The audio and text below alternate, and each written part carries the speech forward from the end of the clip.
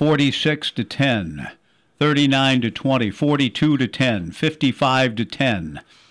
52 athletic events that we've watched through the decades. Scores of games. 42-10, 55-10, 46-10, 46-10. Yeah. What event? Super Bowls. Yeah. Super Bowls. Yeah, Super Bowls. I lived through all of those. Yeah, we did. And we lived. The game has gotten better in the sense of more, for a while, when I think about the 80s and I mean, there were some sporadic competitive good games. There was a long run of terrible games. Just bad games. Yeah. Where the halftime show and so on would generate more conversation than the game itself, except 46-10, for whatever reason, still it worked for me. Yeah. And I'm not sure why. When I refer to 46-10, can you give me the game? 49ers. Yeah, the 49ers are on the front ends of a lot of those blowouts, that's for sure. But 46-10 to me was that the Bears? The Bears. Yeah. The mnemonic device of 46-10.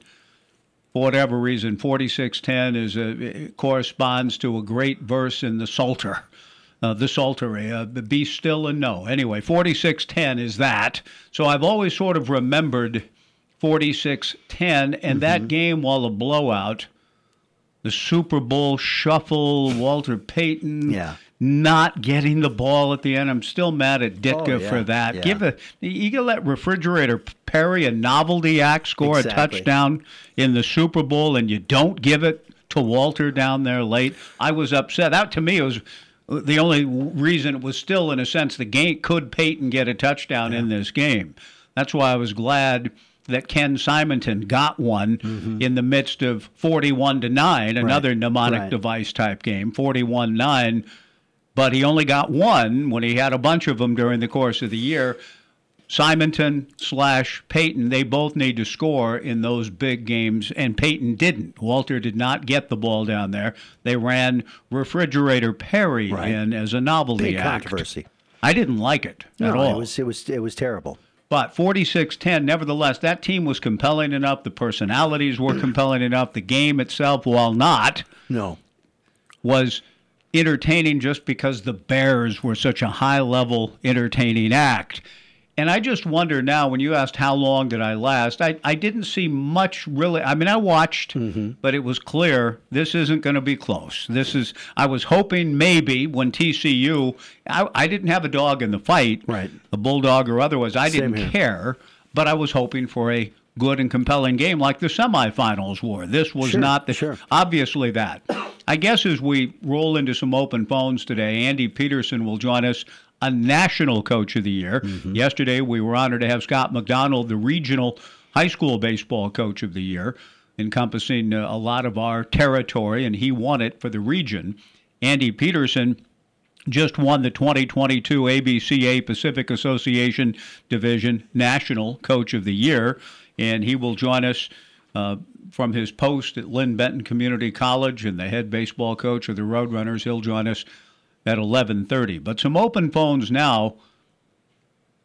The thing that, John, I wonder about you and the old Super Bowls when the games were blowouts and the occasional good game that really was the outlier for a long time. They've become better as the years have gone on, the closer and more competitive games. The last real big blowout was the Seahawks win over Denver, 43-8, and the games have been fairly competitive since then, and in some cases very dramatic and dynamic. Yeah, there's a whole generation that doesn't even know that there was a good run of 15 in a row that were bad, or 15 just about and 20. with the occasional closer game, 26-21. It goes back to 1977, Cowboys and Broncos, 27-10. See, 27-10 works for you. Yeah. That's a score you'll always remember forever.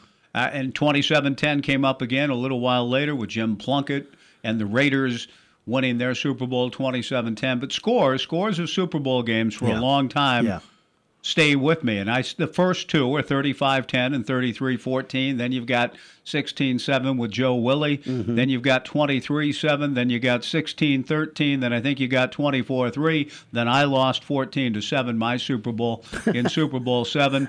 And after that, I begin to fade. What was the Dolphins and Raiders in 76? Well, Howard Twilley. I remember the game, but I don't remember the score. Dolphins, Raiders? That wouldn't be a Super Bowl. Was that a Super Bowl? No, I don't think so. The Raiders won 32-14 over Minnesota in their Super Bowl. Minnesota. In 70 you're talking what? about the Dolphins? Howard Twilley? Yeah. Okay. Well, they won back-to-backers, I think, over my Redskins 14-7, and maybe the one you're thinking of, they won the following year to go back-to-back. And maybe that was the Twilley team you're thinking of. Twilley was on the 17-0 team, I think, too. Yeah, well, that would have been the first that I can recall. Mm-hmm. Being of age where you talk about it with your buddies. Right. And then you come back to school the next day. The thing that some of those blowout games did have was an element, and maybe last night's game held your interest from this standpoint. And some of those old Super Bowl blowouts, and I'm just wondering if it did for you or for anyone listening. The sheer artistry of a team performing at the ultimate highest level. Yeah. Dismantling another, in theory, competitive team that navigated a pretty tough schedule and won a playoff game and got to this stage only to be obliterated, to be blown out. Was there any interest for any of you last night watching a perfectly functioning machine in Georgia Bulldog football? Curious. Did you watch and enjoy the game at all simply from watching a team a la back in the day when the Niners would beat people 55-10? Yeah. Or 42-10 when Doug Williams had his day. 55-10 over Denver. Yes, Denver's been at the back end of some bad ones. I slept through a lot of that one. Exactly. I remember these games. Yes, because I have seen, yes, and I remember even one being on in our household, 35-10, but I wasn't yet a fan. But it was on. I have seen with my eyes parts of every Super Bowl game that's ever been played. Well, that's because you're old. On the television set. It's true. It's true. And my dad, the only time, I've said this before, the only time my dad essentially said no, C.S. Lewis says of George MacDonald, that part of George MacDonald's experience as a child was that anything he asked his father gave him, and that gave him thus an inspiration to write about the fatherhood of God and so on through his life in a very eloquent way, George MacDonald. My dad was close to the George MacDonald type, except when I asked for tickets to Super Bowl VII. My Redskins were playing in it. And the year before, Dad and I had gone together to Monday Night Football, Rams-Redskins, the Coliseum, December 13th, 1971. Chilly night for L.A. purposes. Not raining, like Rome and the L.A. people have been talking about today. It's raining in L.A., and apparently, John, did they show it on TV, slanting rain coming into SoFi and people slipping all over the place? I didn't see it in the first half because I quit. I stopped at halftime. And I didn't see it, but I just read a story that there was a section that wasn't covered at SoFi, which we wouldn't have known because when we were there, I've been there, and it's not. You just wouldn't know. The weather's just beautiful. It's unusually cold and rainy in LA right now. That has to be an extremely bad look, though. Today, when you think about ballparks, we'll talk a little bit about Janet Marie Smith, Dave and Tumwater. Remember that name because Kip sent it to us. With the passing of Ron Lubinsky, clearly an innovator and an important developer of ballpark stadia in the world. But Janet Marie Smith, according to what Kip Carlson sent me and what I've subsequently researched a bit, wasn't able to find my Peter Richmond volume in ballpark, but I know I've got it at home somewhere, which would explicate the full tale of the building of the beautiful Oriole Park at Camden Yards that began the retro look of ballparks that have improved the experience and feel of Major League Baseball parks all over the country after the cookie-cutter era of the 70s. But SoFi Stadium, the people there today, Romy was mocking them this morning, saying, couldn't you go down to the local Home Depot or whatever and put up some canopies or something, some drywall on the sides to keep that rain from slanting through? He said there were people, and I didn't know if he was joking or what, But he said there were people leaving the stadium, whether he was there or this is anecdotal or reported, slipping because it was so slick, the conditions, they don't get rain. Right. People were slipping and being taken out of on stretchers, he said. I didn't see that, but maybe it's true. Maybe it happened. They're not used to rain down there. No.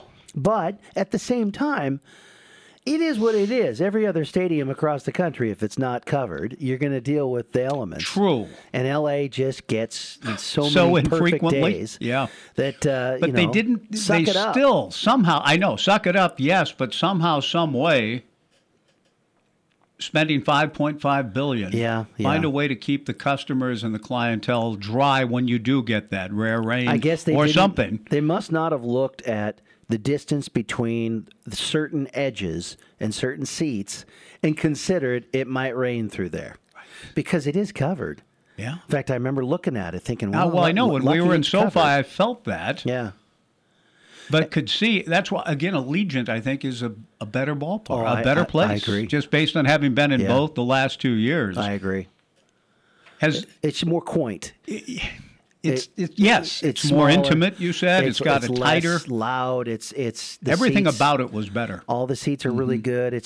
SoFi is just massive. It's huge. Yeah. And the weird roof, they're trying to. Sometimes you try to outdo yourself. Mm-hmm. They may have on that one. I like SoFi a lot. I liked it too. It was beautiful, but I guess last night kind of showed some of the weaknesses. But that's a rare thing. It's a rare thing. It's interesting. The Super Bowl is going to be there this year, I believe, isn't it? Yeah, I don't know. The national championship game and the Super Bowl in the same year? Yeah. Okay, that may be the case. Yeah, I don't know. they're getting the Super Bowl. But if so, I bet there's some people right now scrambling around saying, hey, we can't be a laughing stock after Super Bowl Sunday. Well, if that's where it's being held. Then they can slap down some of those things that you put on steps, that look like roof tiles.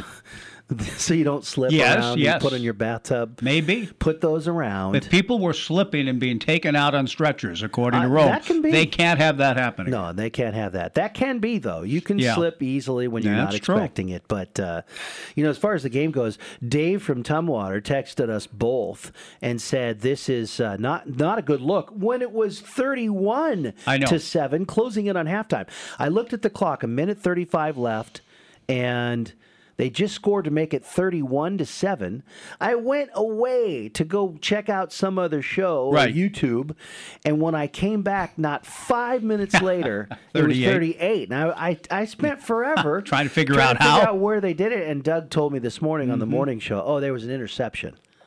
So that was a debacle of a game, no question. Yeah. I just wonder two things. In the old Super Bowl blowouts, and again, my father took me to the windy game at the Coliseum, cold, on a Monday night.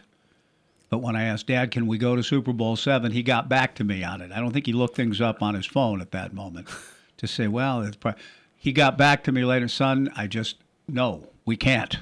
Too much. The tickets were too expensive for Super Bowl VII at the Coliseum. They were $22.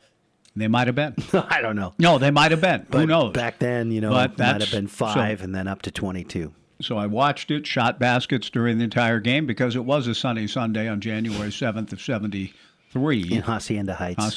Shooting baskets, listening to the game, and then occasionally going in and watching. It was a bad football game. 14-0 Miami, and the only touchdown came on the infamous Garo Yepremian. That game. The Redskins blocked the kick. Yeah. Because George was always good on special teams. Redskins block the kick, and Yepremian bats the ball in the air, and Mike Bass, bless his heart, picks it off. And now it's 14-7 in a game the Redskins have no business being in, and it ended up being that almost blocking a Larry Seipel punt that would have given him another touchdown to tie it and send it into overtime. It ended 14-7. Yeah, well, but that Garo Yepremian, whatever you call it, was in many a Steve Sable highlight film. True. With blooper music. Yeah, it's true. I remember listening to almost the Benny Hill type music as Garo Yepremian's batting the ball, and there's my man Mike Bass. I came running. I was listening to the game on the radio outside shooting. And the announcer, it was a national guy, I don't even remember who it was, but the Redskins blocked the kick, Bass, and I run back into the house. Dad, the Skins are still alive, and we watched the end of it together. But Anyhow, was there ever any interest last night for you about the game? John asked me how long I lasted. How long did you all last? Was there any part of you compelled to watch a team function at an absolute highest level? Did you watch it with the eyes of, hey, if people are starting to talk about our guys, John Wilner, Dark Horse, CFP, then do you start sort of projecting and saying, well, yeah, I think we might even have trouble hanging with Georgia right now? I mean, how did you view last night's game? Through what sort of prism? Through what sort of focus did you have? If you have any thoughts about that, 497-5356 on the Downward Dog phone line, the University Honda text line. The game was so bereft of drama that there's really nothing controversial. No. What did you think when Herb Street said? I mean, people don't care. Every show I've been listening today a question I want to ask. Is NFL. Nobody's talking about last night's game. No, there is a question I want to correct. It's not. It's got to be next year because I know we talked about it. Okay. But this year it's in Glendale, the Super Bowl. Oh, okay. All right, so it's in Glendale. Here's the question, and I'll get the phone. Should TCU have been in the championship? Did they deserve it? I don't think it's a question. Absolutely, they got there. They just laid a big-time egg, and that's how much Georgia was better. Felt sorry for Sonny Dykes at the halftime exit interview. He didn't quite go Mike Bellotti. What was that? Dykes didn't quite go Mike Bellotti. I give Bellotti credit for the best halftime exit interview I've ever heard. Yeah. When down to Washington State at Autzen 45-0 at halftime. At Autzen, 45-0 at halftime. And the week before they had beaten Michigan and got on the cover of Sports Illustrated. The SI Jink kicks in, and they're down 45-0 at the half to Washington State in Eugene. And the sideline reporter, well, Coach, what do you have to say about that? I mean, what? Just like poor Sonny Dykes last night. Well, we made some uncharacteristic mistakes, and we got to see if we can get find a way back in this. He knew it was over. We all did. Yeah. Bellotti said to that reporter, "Now we got him right where we want him," and smiled.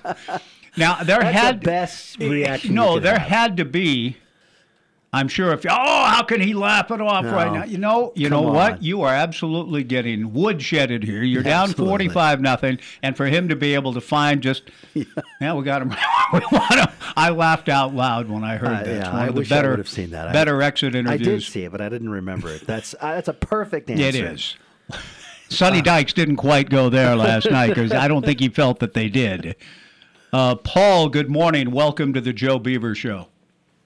Hey, good morning, Mike. Hey, and let's face it, Stetson Bennett didn't play his best game in the game before. I mean, you knew how good Stetson Bennett was, so I never had a thought that TCU was ever going to come close to winning the game. Mm-hmm. Last night, now I didn't turn on Kirk Herbstreit and them. I went to Pat McAfee. Watch them guys, and that was good because I really loved not having to hear about every play. They showed the game, and these guys making the comments. But I have a meeting every Monday at 6:00, so I got to leave. So when I left the house at 5 minutes to 6, it was 24-7. I said, going just like I thought. I don't need to see any more of this anyway. So off I went. So. Yeah, it meant absolutely nothing, but sometimes you're going to run into that kind of game, and it has nothing to do with the college playoffs. Stetson Bennett played a bad game, and Ohio State played a great game, and they won. Georgia won, and they belonged. Yeah, and his ability to pull him out was what showed late that he was a very good quarterback. I thought that first touchdown run he had last night was amazing, and only because I haven't seen a lot of Georgia this year. And it's like, whoa, that was a sweet run, a nice move to get past a tackler. And I thought, okay, this kid's good, and he showed it. He did. He showed it. I mean, what really showed to me was when he made the run to the end zone around the left side. And there was two blockers in front of him, that had nobody to block. There wasn't even a defender over there. Where'd the defense go? Well, and there was a wide-open receiver on one of their touchdowns, too. Now, TCU had that 60-yard completion, which I think was their only big play of the game, to a wide-open guy, blown coverage. But that happened a couple of times with Georgia's wide receivers being wide open. Yeah. I think that the defense of TCU was definitely exposed. I would think so. So that's a good description of what unfolded. But they deserve to be there because they did what they were supposed to do. No, I know. And Jimmy Rome today. Rome was well. He was. It's hard not, in a sense, to make a mockery of the game and all that. He said the Horned Frogs had an amazing year, and he loves Sonny Dykes, and Sonny reinvented himself with that team this year after things ended poorly at Cal. Kind of went and reinvented himself at SMU, gets another opportunity, and look where he is. He's a tremendous offensive football coach. Mm-hmm. But as Paul is pointing to, on the other side, maybe some things to work through. But heck, what a year they had. And I think you'd rather get that far and get blown out than not get that far, right? Even if the blowout stings and is embarrassing, absolutely. You still want to get there. Ask Marv Levy and the Bills fans, as difficult as all the losses were, that's 4 trips that Marv made, and you'd rather have 4 of them than none of them, and a lot of coaches have had none of them. Mm-hmm. Paul, thanks for the call. We'll break and come back with Andy Peterson. Is that a truth? Yes, on 1240 Joe Radio. Do you ever experience headaches, or how about back pain? Here at Horesco Chiropractic, we truly believe that everybody deserves to live a life without pain. Our doctors will get to the root of your condition and create a custom treatment plan to help you get back to living the best version of your life. Our patients often say how amazed they feel to live a life with less pain after they have experienced how effective chiropractic care is. Start on the journey of improved health by giving us a call today or visiting our website at horesco.com. Horesco Chiropractic in Corvallis. We really can make a world of difference for you. Stargazer Premier Florist in Corvallis knows that the one you care about is expecting a thoughtful gift this Valentine's Day, and they're ready to help safely deliver them the best arrangement possible. Choose from Stargazer's wide selection of Valentine's Day flower arrangements, and they'll deliver a beautiful, unique gift right on time, so you can show them just how special you'd like them to feel this February 14th. Stop in, call, or view Stargazer's selection of holiday arrangements online at stargazerpremierflorist.com. Stargazer Premier Florist, 925 Northwest 9th in Corvallis.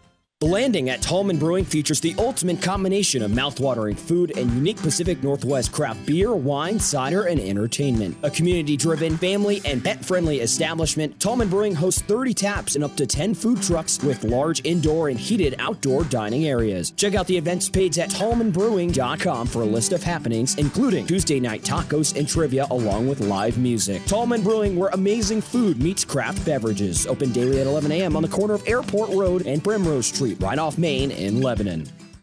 If you feel you're overpaying on your taxes and you're not as profitable as you should be, you're not alone. At Tax and Wealth Management in Corvallis, they can help because that's what they do. They work with individuals and business owners to lower your taxes, increase your profit, and manage your cash flow. They provide bookkeeping and payroll services too.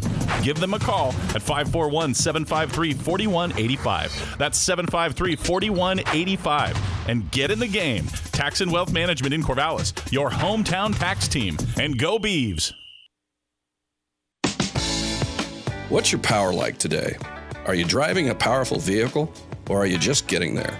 Fall and winter is coming, and Power Honda in Albany has the CR-V, Pilot, HR-V, Odyssey, Passport SUVs, Ridgeline trucks, and over 1,000 pre-owned vehicles to choose from to help you get to where you're going this fall and winter. So come, experience the power at Power Honda in Albany, or go to mypowerhonda.com. Ah, the RV life. Carefree living at its best. Find everything you need for worry-free RV living at Lassen RV Parts and Service. At Lassen RV, you can talk to experts who will see to it that you have the right solution for your RV. We carry everything right down to the special RV-approved 2-ply toilet paper. Lassen RV and Lassen RV Parts and Service, where friends send their friends. Just east of I-5 on Highway 20 in Albany and at lassenrv.com. Yesterday, we had the pleasure of visiting with Scott McDonald, the region coach of the year, and a real honor to have Coach McDonald on, recognized as the Region 8 Coach of the Year, encompassing California, Hawaii, Alaska, Oregon, and Washington. Today, a good friend of the show, and he's just been a good friend to Beaver Nation since his days helping the Beavers go to Omaha in 13, win back-to-back Pac-10, Pac-12, I should say, championships, the number one overall seed in the 2014 NCAA tournament as the starting second baseman. Such a great and heady ball player, Andy Peterson. We loved him as a player, and what he's doing as a coach, we recognize here today and appreciate Andy joining us. Winning the NWAC championship last spring, 38-12-1, the first title since 1991. And Lynn Benton, just a perennial, consistent power in the NWAC. And Andy, for his efforts this past year, was recently named the 2022 ABCA Pacific Association Division National Coach of the Year. And it is great to welcome Petey, Andy Peterson, to the Joe Beaver Show. Andy, congratulations. In a spring and a year of so much excitement and success, all of it great. What did it mean to you and to your program to be recognized this way? Hey, what's up, guys? Thanks for having me on. Unbelievable. That's the coolest thing I've ever been a part of in baseball. Everything about it, the whole season, the group of guys we had, it was just unbelievable experience. Congratulations to you, Andy. And just as we asked Coach McDonald yesterday, an excellent local high school baseball coach at Crescent Valley in a state championship, we ask you, how did you get wind? Did you know you were up for it? And then how did you find out that you'd won it? Actually, my old roommate, Jared Casper, an old Beaver, he helps coach at Bellevue College, and the Bellevue coach is the one that he's our rep for the NWAC or whatever. So actually, Jared's the one that called me and told me, "Hey, you're going to Nashville." And I was like, "Oh my goodness!" So it was actually really cool that Jared was the one that called me. That's excellent. Congratulations, Andy. And that, you know, these things don't happen because you walk in and say, "I'm Andy Peterson, and I'm here, and I'm your coach, and I'm going to be the national coach of the year." And we're going to. You have, and you've always had a humble but yet fierce competitive spirit about you. So to get to the point where you're recognized as a national coach of the year after winning an NWAC championship, maybe help us a little bit. We talked to Coach McDonald about influences. Who has shaped you? I think I know one of the names you'll say, but just tell us a little bit about how you've become such a strong leader and won an award of this magnitude. Well, it's all the guys that did it before me. You know, it's started with my high school coach, then my junior college coach, and obviously Case, Bales, Yeski, Jenks. I mean, I'm doing all the stuff that they taught me. You know, it's just trickling down. I'm doing everything that they ingrained into us, and I'm doing the best I can to ingrain it into you guys. Andy Peterson, National Coach of the Year, Lynn Benton Community College. We'll talk about some of his guys who have made their way to the program and will be perhaps future Beavers that he'll coach this year. We'll get into that in a moment. But, Andy, when you mentioned the guys that we're all very familiar with, and Pat Bailey and Yeski and Jenks and the guys, what were the things when you got to Oregon State that maybe you thought you knew that you homed and learned and got better at? The influences not only from Case but others that you mentioned that helped shape your philosophy. Well, gosh, when I got there, apparently I didn't know anything, according to Case. I think the biggest thing, was always a good athlete kind of a thing, but what Case did for us and the way he made every practice important, every ground ball important, every swing you take in the cage is the biggest swing in your life kind of a thing. You know, it was easier playing in front of a crowd at Oregon State than it was playing at practice in front of Case. Mm-hmm. Practices were tough. Games were easy and fun, and we didn't worry about it kind of a thing. But they just ingrained every single pitch means everything to you kind of a thing. Every rep you take, it means everything. Every day in the weight room, every time you push a weight, it means everything, you know. I think that's kind of the biggest thing. Andy Peterson, our guest, the ABCA Pacific Association Division National Coach of the Year. there are aspects of coaching that people don't think about. All you think about is wins and losses, X's and O's. But there's also administrative. I mean, it's you may say, well, John, that's most of the job.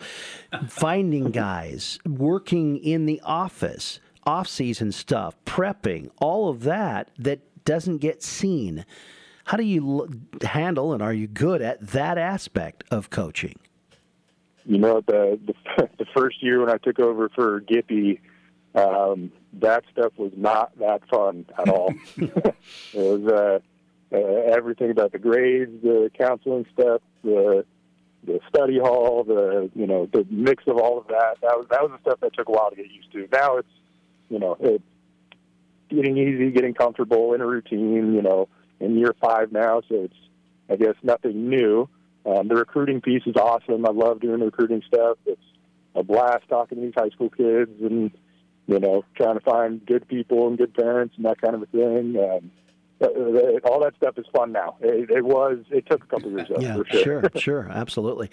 Andy, the aspect of coaching too that comes to mind for me, being playing different sports growing up through high school, was learning things from the coach that or the sport itself that weren't necessarily about, that were a lot about life.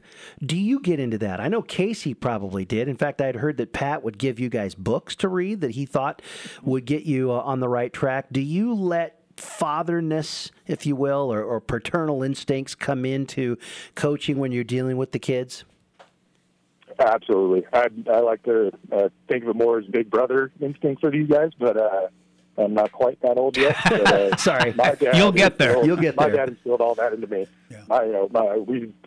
It was never just baseball. We played baseball, then next day we go to the field and run routes and play football, and then we go golfing or go play tennis or racquetball, and we just did everything growing up, and everything was never to train. It was all to enjoy it, have fun, to just be outside kind of a thing. And I thank my dad for that. I always think of that as those days going golfing on Sundays and the next day going and playing tennis, even though it was baseball season kind of a thing. But no, I will never be Case. I catch myself saying things that, Case said a million times, and I just go, God. Stop it. I'm not Case. It's okay. But no, that's the fun part of it. I think I look at it more of a big brother type of a thing to these kids. The way my brothers treated me, they picked on me, they kicked my butt my whole life, and they're always, I guess, a little brutally honest with me. But it's kind of same thing with these kids. Andy Peterson, the National Coach of the Year, helping lead Lynn Benton Community College to the NWAC Championship as its head coach.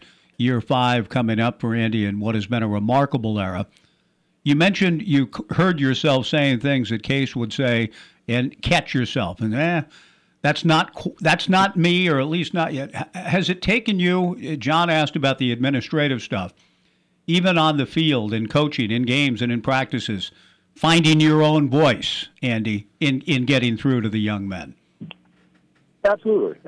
And I think, like I said, I learned a lot from that first year. I think I tried to be somebody that I'm not, kind of a thing. Mm-hmm. I tried to be everybody else. I tried to be my junior college coach, Sneddon. I tried to be Case. I tried to be Bales, kind of a thing. And, I think taking bits and pieces of it is, the most important thing. But I think the biggest thing I've learned is stuff to just be me. I enjoy still taking ground balls and swinging and, talking crap to the kids and all that. And I know I have to be I guess a lot of it is, still pretending to be mature, is how I would put it. Andy Peterson joining us. Andy, our last few minutes, we're just around the corner from the start of another season for you. Tell us a little bit, though, first, if you don't mind, about guys who helped you win the championship last year that are coming over. And I want to make sure I'm not missing anyone. When I say coming over, you know what I'm talking about, that are Beavers, and Ruben Cedillo and Rhett Larson. Am I missing anyone else with current ties to you that might be, giving it a shot, or are those the two main guys, and what could you tell us about them?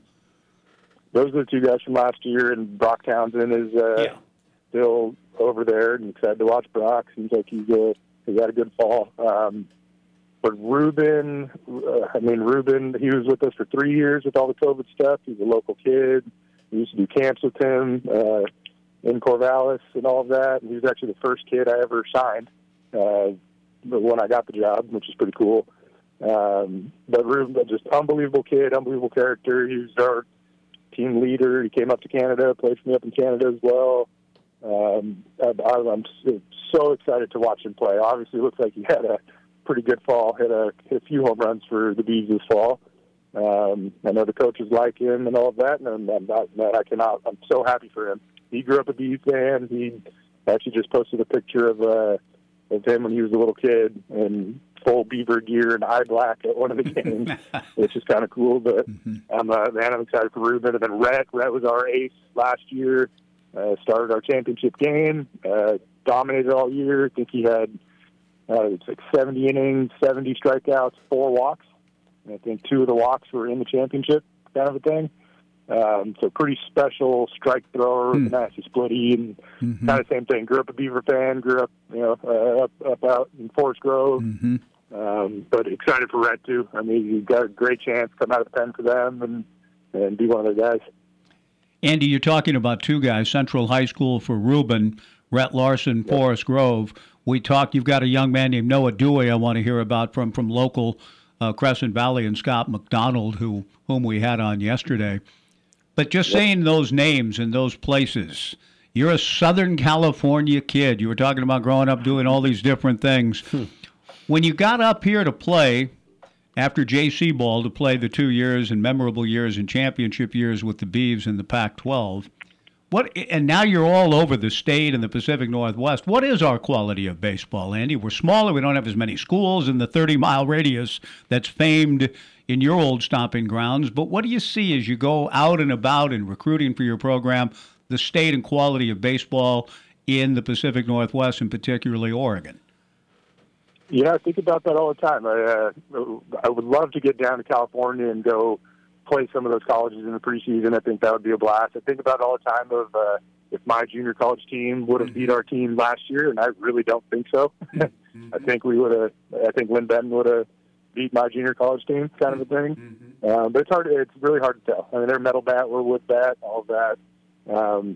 But no, the type of baseball, it's the same. I don't think it's far off at all. You get incredible athletes. We have a lot of kids that are, football, basketball players, all that kind of stuff. And Noah Dewey, like you mentioned, was a stud basketball player down there and actually had offers to go play basketball out of college. And, love getting those 2-sport athletes, I guess, that get overlooked. And the same thing as me. I was a football kid in high school and ended up playing baseball, kind of a thing.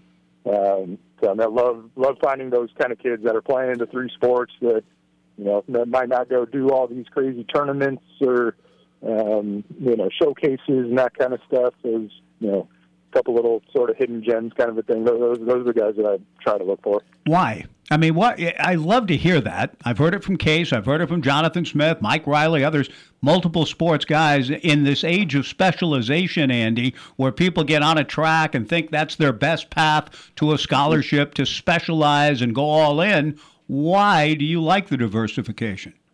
I think it makes you more athletic. I think it makes you more, athletically intelligent is the best way I could put it. They have a different, there's a different mindset to a lot of those guys. You hear the football mentality all the time, kind of a thing. And I think some of those guys, they work a little different in the weight room. They compete a little bit different out on the field. It's not just about, having the perfect swing or, the perfect mechanics on the mound kind of a thing. It's which is stuff we can teach, but if you get the kids that are showing up that already have that competitive spirit, that competitive fire, it's just kind of naturally in them, and you get that from kids that play a bunch of different sports. I mean, Cedillo is one of my good golf buddies. He still hasn't beaten me yet, but every time we go play, he's doing everything he can, and he loves to chirp and loves to do everything I can to get him to miss a putt. He'll talk or cough right when I'm putting, and still thinks it's funny, but he still hasn't beat me yet. Tied me once on 9 holes, but that's the best I've Very nice, very nice. Andy, when you are out recruiting, does the connection with Oregon State, is that a bonus? Do you get that feel because every kid knows about Oregon State and maybe wants to get there? Absolutely. Oh, absolutely. I mean, we have a lot of kids on our team came and watched, tons of games growing up, and all the kids in the Northwest. And I guess I can say it here. I see a lot more Beaver fans than Duck fans, which is great. As coming from these kids. Yeah.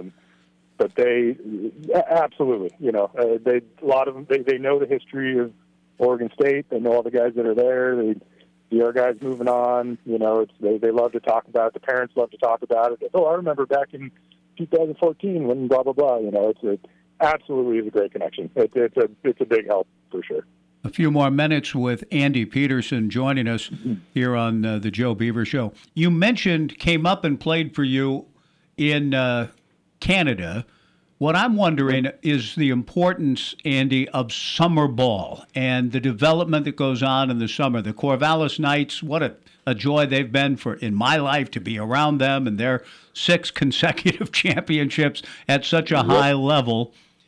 Summer ball isn't just, I'll go play some ball for the summer. Even though it's a little less structured and intense, how do you treat summer ball? How important is that in the development of not only your guys, but just like the Beaver players, et cetera? Yep, it's huge. And I think it's a couple things. I've been up in Okotoks for, 8 years now, up in Canada. Mm-hmm. We've won our last 2 championships, which is pretty cool. But it's, as much as it's summer ball and it's developing and all of that, I think it's pretty cool. The program we're at is it's win. I mean, you're there to win. You're to help the team win. All of that, of course, there's individual adjustments for every guy and all of that. But go win. Why would you want to go 500 in summer ball kind of a thing? But no, it's huge. I mean, every year lucky enough to get 3 or 4 Beavers up to Canada, get 3 or 4 Lynn Ben guys up to Canada, kind of a thing, and the coaches get guys from all over the country. Summer ball is a great time for the guys to meet new people, meet guys from different schools, different parts of the country, get some new best friends, kind of a thing, guys they didn't know for the rest of their life. And the summer ball thing is amazing. I mean, God, we play more games in summer ball than we do in our college season. Right. Yeah, that's true, and all packed in, too. It gets them. It certainly gets the reps in. Andy, are you I don't even know what the word is. I always hang up on it. Data guy with all this analytics. Are you an analytics guy or are you a gut baseball guy? I'm a little more of the old school kind of a thing. A couple of our assistants get more into the analytical stuff. I'm not too prime on a lot of the technology stuff. I like to keep it simple. Like I said, that's just the way I was taught. I'm still learning, a lot of some of the data stuff and breaking some of the stuff down with the video and all of that. Still working on it, but I still try to keep it as simple and old school as possible, kind of a thing. Honestly, the way Case did it, we had Bales, who's really good at all the technology stuff. We had Case, who was not. I think it was kind of a good mix, to be honest, of being able to do both. I think we're kind of keeping it the same way here. I mentioned the Knights, and I did one of their tweets yesterday, I believe it was a congratulations to you on your well-deserved, as they wrote, National Coach of the Year. And thanks to, these are important people, too. And Steve Carruthers, Dick McLean, Mark Majeski. The beaks are rolling, they tweeted. Tip of the cap to @GibsonOSU, Gippy for laying the foundation. #NWAC. #champs, #ABCA. That's a pretty loaded tweet, but it encompasses a lot, doesn't it, Andy, in terms of the important people, Dan Siegel's part of that, many others, making it possible for you to do what you do. No, absolutely. I mean, Dan is a former Roadrunner. Mm-hmm. He played here back in the day. We had his oldest son, Caden, pitched for us last year. He's now at Portland. I'm hoping his little brother is going to sign here pretty soon. Dan's been a great influence. We got players playing for the Knights. Dewey's going to go play for the Knights. Steve Carruthers is the biggest influence in Lynn Benton history. I mean, he does everything for us. I can't thank Steve enough. Steve. How he is. Absolutely. The kind of person he is. There's nobody like him. Can't do it without Steve for sure. Mark Majeski, our AD, that's the best AD. I mean, you can hear from a lot of other coaches of, wow, you actually like your AD? We'll play golf together, and I'll take his butt to golf. And he's listening. I'm about to go in the office after this. It's going to be bad. And Gippy, of course, Gippy. You know, Gippy gave me an incredible opportunity, and him bringing the program back, I can't thank him enough, and he knows that. I don't like to compliment Gippy, though. I got a little rivalry. Well, no, I know. I understand the competitiveness of that whole thing. Oh, yeah. What do you think Gippy and company and Mitch are looking at this year, just based on what you know, what you saw in their own fall ball and so on? I mean, I know you have your own work to do, but how excited are you about what Oregon State might be this spring? No, I can't wait. It sounds like they're going to hit. It's kind of what I'm hearing. Some of the guys they have in the lineup, I think, are pretty good. It seems like there are still a few spots that are open and available, and they so some guys need to come earn some spots, kind of a thing. You know, I'm obviously excited for Devanna and Dernetti, those guys in the middle. We'd love to see Ruben out there running around the outfield. Obviously you got Forrester back, all those guys. Excited about, curious about the pitching staff. I can't wait to see who the starters are going to be. Who's going to be the new studs. Sure. A lot of people have stepped up, and I'm excited to see. Hey, you mentioned Ruben, and you've talked, and we're intrigued by him. When you say run around in the outfield, how well does he run? Oh, he can run. It's actually kind of funny. His freshman year, he played first base for us. He came in as a second base, third baseman type of kid. Ended up having to play first just because he hit and didn't have another choice. And then last couple of years, he's played center field for us, and he can run. Oh, gosh, I think he led the team in stolen bases last year. He had 28 stolen bases or something like that. Wow. He's a guy every time he gets on, he wants to go, wants to run. I think he's going to be standing on second a little more than standing on first, though, this year. I like the sound of it. Andy, it's always a pleasure to visit with you. Congratulations on, as the Knights tweeted properly, a well-deserved National Coach of the Year honor. And I know you're excited. We all are for what's ahead here in the spring of 2023. Thanks for making time for us, Andy, and congratulations again. Thank you guys very much. Love your show. Listen to it every day on the way to the field. Thanks a lot, Petey. Thanks, Andy. We'll talk soon, Andy. Thank you. Andy Peterson, our guest. What a great kid. Oh, yeah. He's great. And Gippy, getting it started. I was just sitting here thinking while he was talking, we've done this show long enough to see the program die completely. And come back. And then come back. Yeah. And then be successful. It's a wonderful story. And all the people the Knights mentioned, Dan, whether that was Dan himself tweeting that out, the Corvallis Knights account. He's giving all these props and thanks. There's no mention of Dan Siegel in there in the tweet, which tells me Dan might have been the one to thumb out the tweet. Yeah. And he's not going to say, and thanks to me. Did John Elway once say, I want to give thanks to John Elway? What is it? Yes, he did. I've never heard that. Yes. Come on now. As we go to break, look it up. Romy plays it all the time. Elway gets up either on his introductory press, something, and he gets up maybe after they won the Super Bowl. But I distinctly, you're always pulling memories out. I distinctly remember one time when I wasn't watching it, I was in the room, and my mom and my brother, this was probably 40 years ago, were watching the Academy Awards. And the guy got up there and said all these things. He goes, and I just want to thank myself for working hard. And I remember my brother, who's your age, I remember him going, oh, that's unique. Right. Oh, I kind of like that. I just remember that scene right there. That's pretty good. I'd like to know who the actor was. Yeah. I'd also like to know, though, when and what the context was. Romy has a million sound bites, and they play, and you know, what exactly is that, and where did that come from? Well, he has one that he plays of Elway saying, John getting up and saying, well, first of all, I'd like to thank John Elway. Now, the only thing I thought, did he get he had some notes written, or somebody handed him the speech and he read it verbatim and he mentioned himself, or he was referring to his father, whose real name, Jack Elway, might have been John Jack Elway. Yeah. I mean, I just wonder what the context was for that. But Dan Siegel's not going to put a tweet out thanking all the people, including himself. That's why I brought him up to Petey. Let's take a break. We've got an hour to go, and we'll wrap up this first hour next. 1240 Joe Radio. Built upon a solid foundation of cast iron and steel, it's the Kubota L-Series tractor. It's part of a Kubota tractor lineup that's rated #1 in durability and owner experience. The durable Kubota L1 features powerful diesel engines and is easy to operate. Visit Lynn Benton Tractor in Tangent or go to lynnbentontractor.com. we're still doing business the American way. We set them up, you knock them down. Highland Bowl, family entertainment for young and old. Clean and friendly, that's Highland Bowl. Bring your party, let the good times roll. Great food, good fun, that's Highland Bowl. We set them up, you knock them down. Highland Bowl. North 9th Street, Corvallis. For auto glass solutions, better call the Glass Man. Call 541-760-2277. Call the Glass Man. Hi, this is Jake the Glass Man. Let me fix the crack in your glass. For windshield repair, call me first.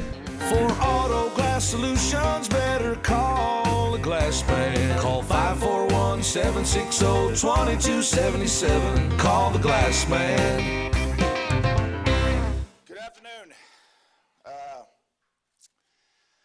I'd like to start out this press conference with a thank you to John Fox.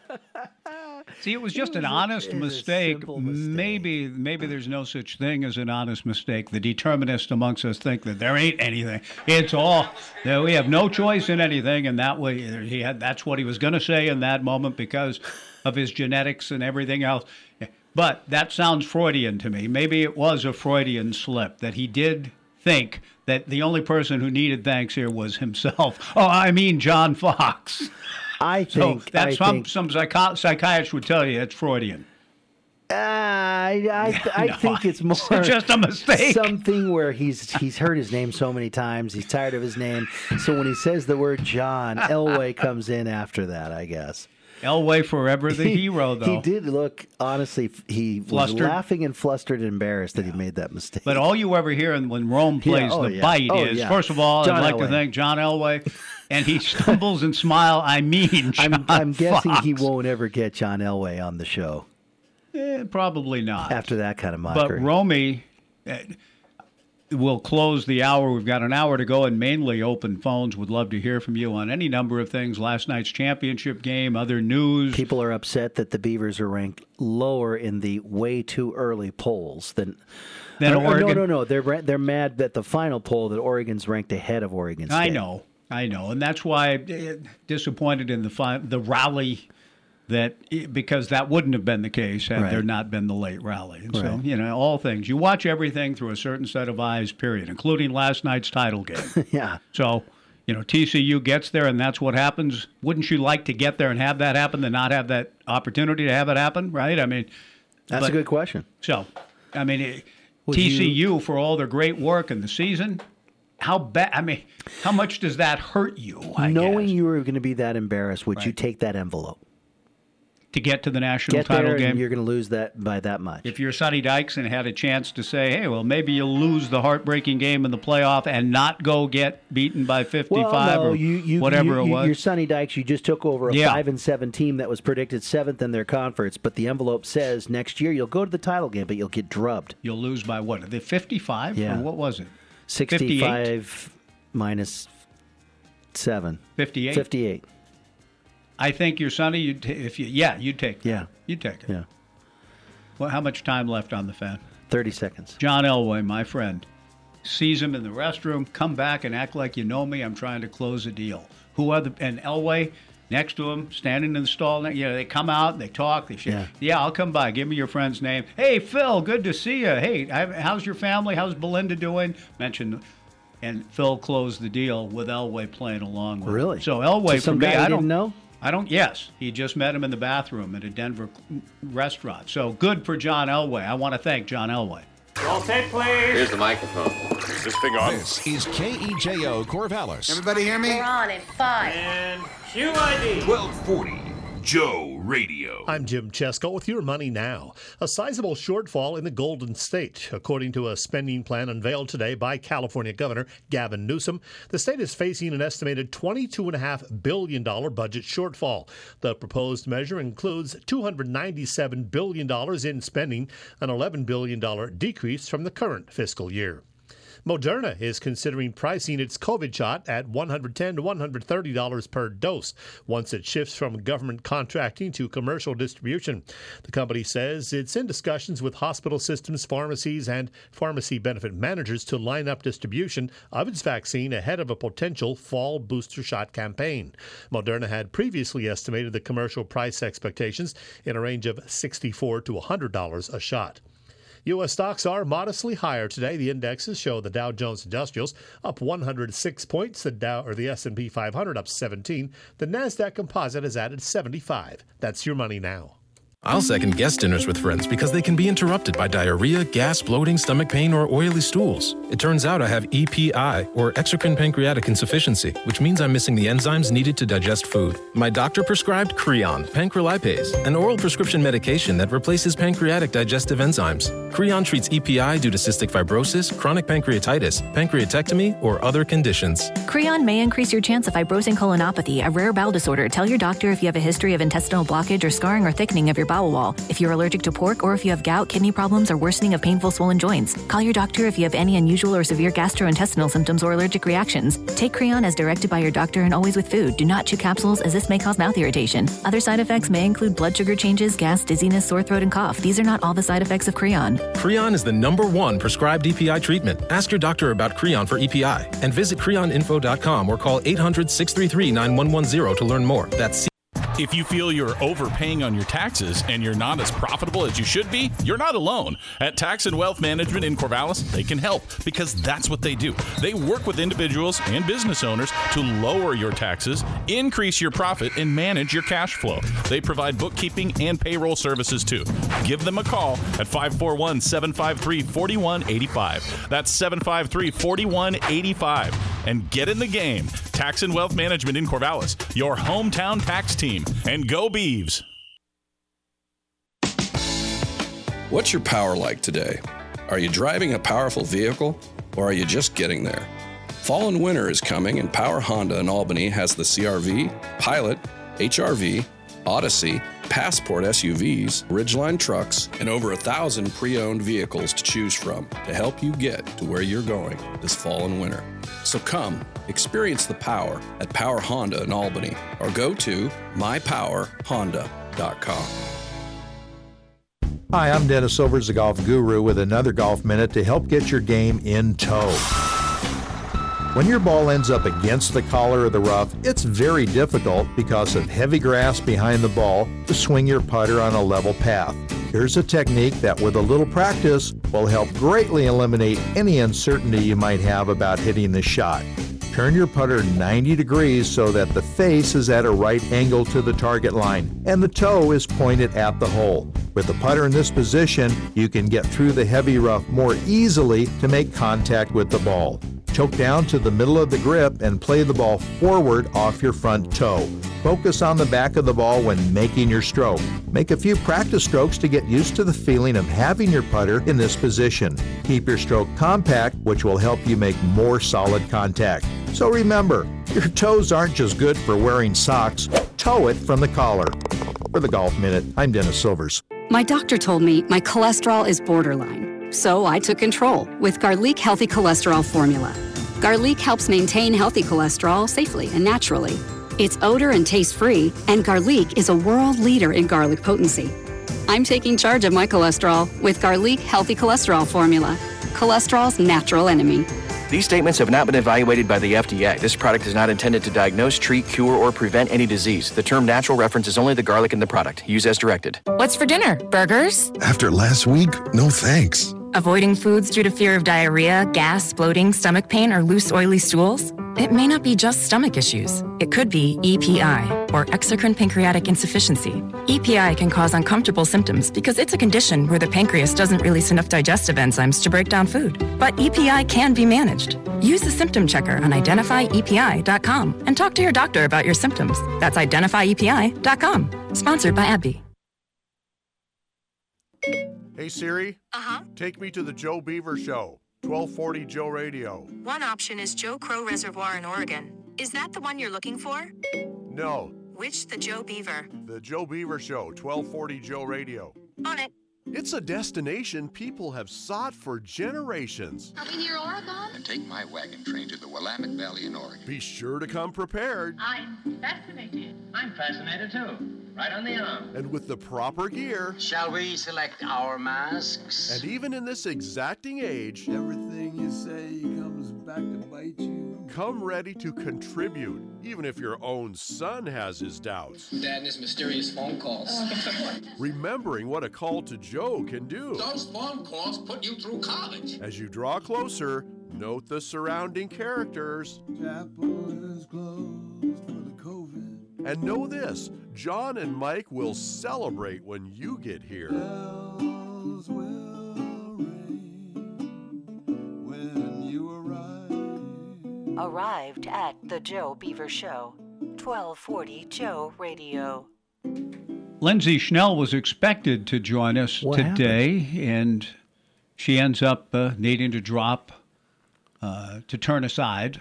And so she's not going to be able to join the show this hour. That's okay.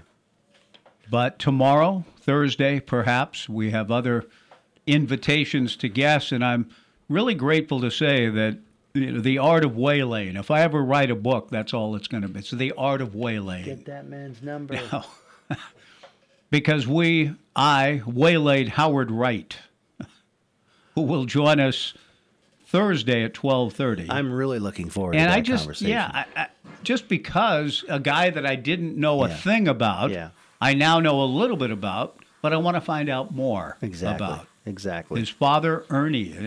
And then they started a foundation in San Diego where he grew up, Howard did. And Ernie was an original L.A. Charger. Then the franchise moved to San Diego. And I read somewhat inadvertently while looking up Ernie Wright, San Diego Chargers. Ernie passed away in 2007, Howard's father.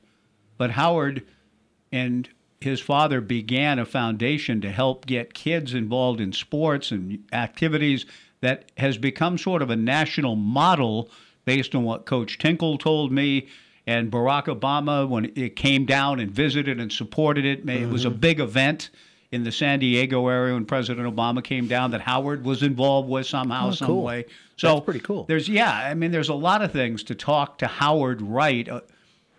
As I said, I saw the beeline at the CU Event Center of 3 different people at different times while the shoot-around's going on. During shoot-arounds there are some lulls or, get water breaks, although that too becomes fascinating. Well, now, hold on. You're sitting there doing your prep. Yeah. You walking the steps. What were you doing? Well, I was just sitting there doing prep. Okay, so you're sitting there doing prep. Answer this to me. Yeah. How much time was there between the first beeline to the second beeline? Well, it happened sporadically as coaches had brief moments away from their duties during either kid shooting free throws or. Yeah, I mean, I'm not because far. I want to know why you would notice. You could notice the first guy. Oh, where's he going? Okay, the second guy. If you're doing your homework, why would your brain say there's something there? Unless it happened one right after another. No, it didn't happen one right after another, but I'm trying to know how the inner workings of your mind. Well, yeah, but you know how it is. Okay, here comes a guy into a gym that I've never seen before. Yeah. And he came in with his wife. And he's observing practice. Yeah, and he's watching. I don't know who it is. In fact, I almost felt I should go. Hey, who are you? Do you belong here? That happens. But the managers are the ones that get every dispatched. once in a while. I'm never a big fan of the look. I've been in gyms at shoot-arounds where people have had to be chased away because they don't belong there, and the people aren't happy about it. Right. And I know my feeling on the other side of that. Hey, I just want to, watch a little practice basketball. That's all. I'm not here to steal anything, but we live in an age of paranoia in a sense too. So that happens every once in a while where somebody is asked to leave. I was running the stairs at Gill Coliseum many years ago when Roxy was still doing radio for Cal, radio play-by-play for Cal. The Beavers were getting ready to play Ben Braun's California Golden Bears, and I was running the stairs after the Beaver shoot-around and just trying to get a workout in a wintry day. Mm-hmm. Gill's a good stair-running gym. It works you. I miss those days. But anyway, I'm running up and down. At the end of our shoot-around, now Cal's shoot-around, and Ben Braun hails me down as I'm coming down steps toward the floor. Excuse me, who are you? Well, I'm the Oregon State radio guy, Coach. He goes, well, he said, I'm sorry, I got to ask you to leave unless you let Roxy run the stairs during your shoot around. He said and that? then, and he said, and that ain't going to happen. So I kind of laughed. He had a sense of humor about it. And so I obviously honored that and left. Yeah. But I just wanted to keep working out. I didn't care about anything. I'm not going to go trotting back to Jay John and say, hey, I think they're going to run a 1-3-1 trap at the start of the second half or whatever. Now that's innocent enough. Yeah. It's a light story on that particular topic. So the other end of that spectrum, we're at McHale Center. I don't know, 2004 or 5, let's say. I can't remember. Judy was the coach.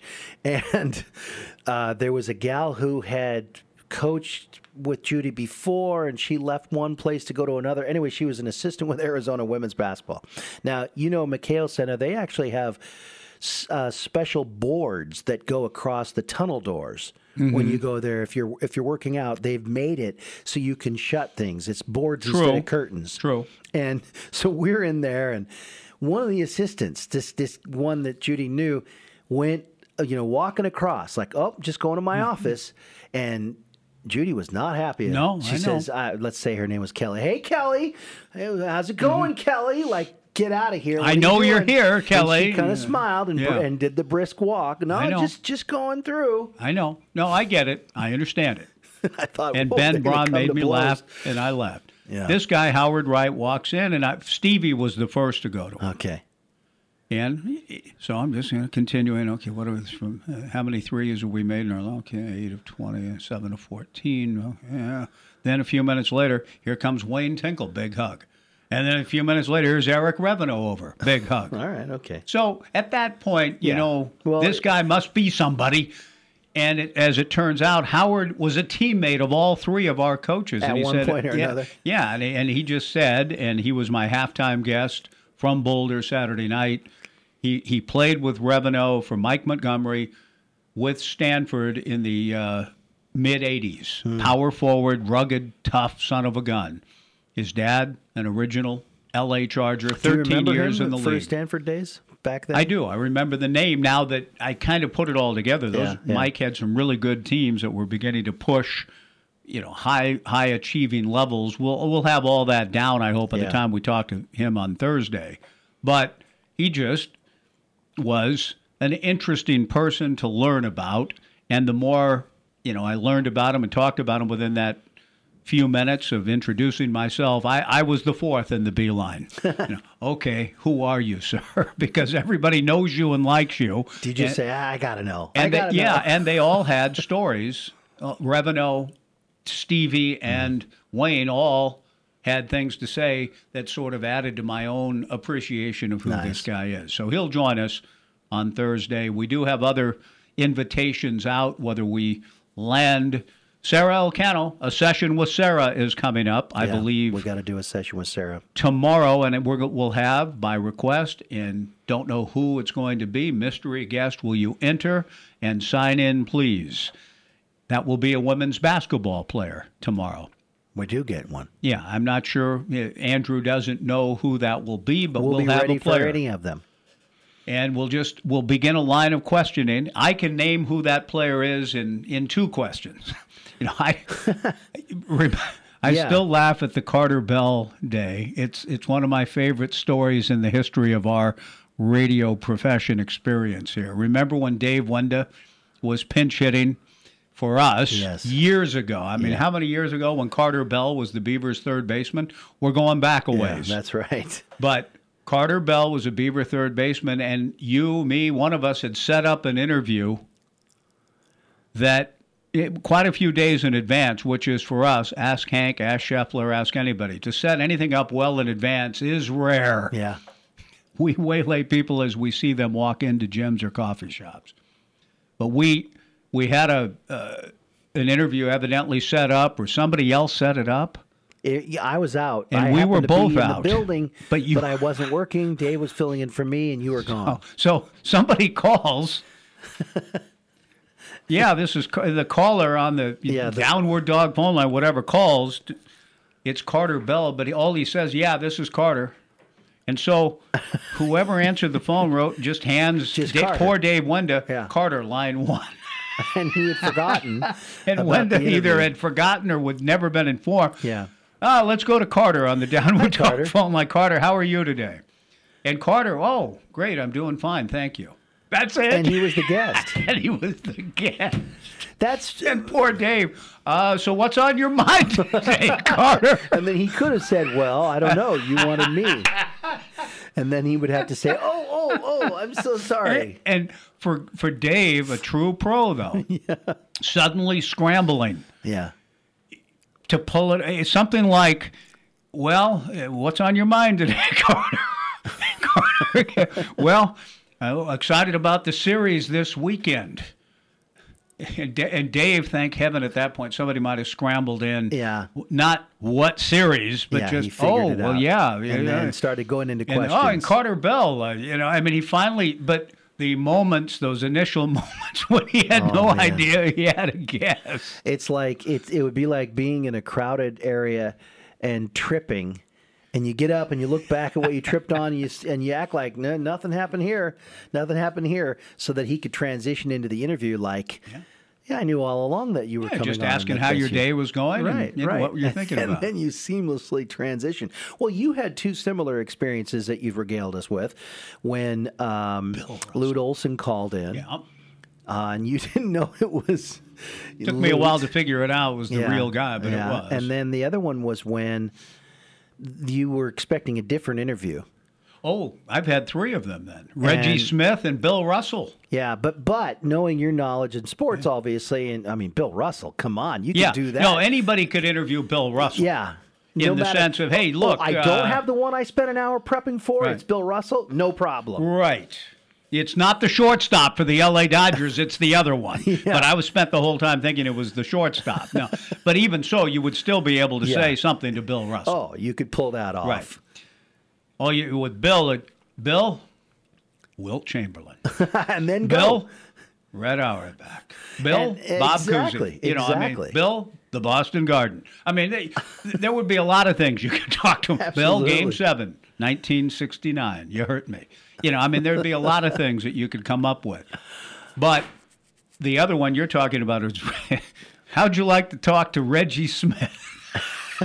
My poor guy says to me, you're going to interview Reggie Smith out at this celebrity golf event. Yeah. Oh, so, I'm all ready to go. Yeah. Do homework on Reggie Smith, the switch-hitting outfielder, and liked him as a ball player, went into the stands at Candlestick and fought somebody once. There are things to talk about with Reggie Smith. On the impossible dream team with the Red Sox in '67. And when I arrive at the site, it's Reggie White, not Reggie Smith. Oh. Now, fortunately, I knew enough, even though not a huge NFL guy, Minister of Defense, Green Bay Packers, ordained minister. So really good. And good. Reggie, Minister of Defense. How did it come about? But here's the thing on that. A little behind the curtain for listeners. I believe really good interviews, like Rome says, and I'm not saying it because of him. We've been doing this for a long time. Is a conversation that the listener gets to be listening to. Not Chris Farley. Remember that time?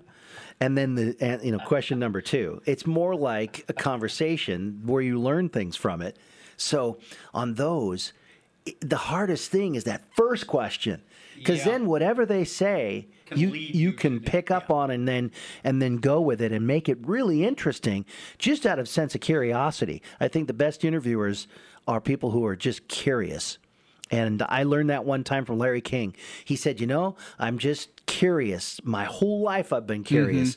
And I'm like, yeah, me too. Right. And so it's really kind of easy. But, man, when you don't know and you're not prepared, that first one is the hardest.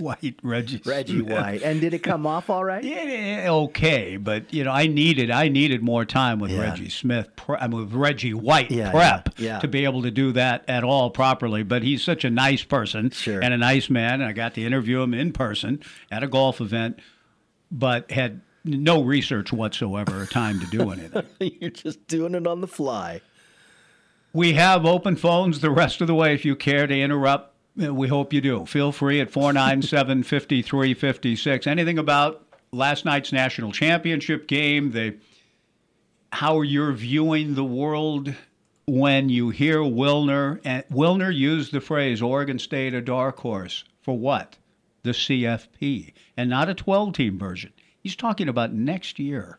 So if you at all choose to allow yourself to think about that, then if you watch the 4-team playoff this year, or last night's game in particular, what are your thoughts about, okay, would you get TCU'd in a game like that? Oh, no, not with our defense, not with, no, not with our run game, not with this, not with that. I mean, it feels just incredible to even be having this conversation. Yeah. But if Wilner's right, and if you're enough of a believer in the steady build in the progression, then if the Beavers are now being talked about in a progression to go from 7-6 to 10-3, then what's the next step? And as Jim Wilson said, Mike, I think the next step is to compete and win the Pac-12, the title. Go to Vegas and win the game. One of the first things. Where does that leave you? One of the first things I thought about last night was, man, I'd love to see the Beaver defense play in this game. Yeah, just to see. Just to see. So if you have any thoughts about that, feel free to join us, 497-5356. Open phones on the Downward Dog phone line. The University Honda text line is also open. We'll take a break and come back. Any thoughts, too, by the way, Dave, if you're listening, on the architect for HOK that you talked about vis-a-vis Janet Marie Smith? Because Kip Carlson has said that Oriole Park at Camden Yards is more of a Janet Marie Smith legacy. But, she was working for, I believe, at the time, HOK, or at least had some influences from the late Ron Lubinsky with respect to that. So any thoughts on that or anything else you want to jump in with last night's title game? And I have a question, too. What in the heck is going on with all these 50-plus point games in the NBA? Incredible number of high-scoring games. What's the answer? Why is that happening? 71. I know. 71, 54, 60-something, 61. 55 from Giannis. What's happening? I mean, why so many suddenly? Analytics. Well, maybe. 3's better than 2. Yeah. And people are taking way more threes, and they're getting into the line more. I mean, bad defense, perhaps. 497-5356, 1240, Joe Radio. Weddings, anniversaries, holiday parties, corporate events, large or small, make them spectacular with Forks and Corks Catering. From delicious bites to signature cocktails, they'll ensure an experience that is a delight for you and your guests. With their fresh cuisine, artful presentation, and polished service, Forks and Corks always creates a spectacular symphony of sensory delight. View their menu and list of venues online. Forks and Corks Catering, events designed to delight. Catering to the Willamette Valley since 2011.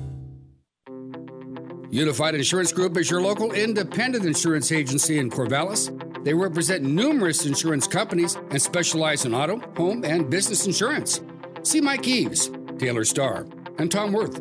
They'll help find an insurance plan that works best for you. If you're looking for auto, home, or business insurance, see the Unified Insurance Group, 320 Southwest 3rd Street in downtown Corvallis. They're your hometown team, always putting you first. At Albin's Plumbing, we're boring. Hi, I'm Katie Albin, and I want everyone to know that at Albin's Plumbing, we're boring. Directional boring, to be exact. So if you need to run a pipe underground, under a driveway, or under a sidewalk, and you don't want to destroy your yard in the process, the boring people at Albin's Plumbing can help you with your directional boring. Just give us a call. At Albin's Plumbing, plumbing's all we do. Call 754-8282, Albin's Plumbing.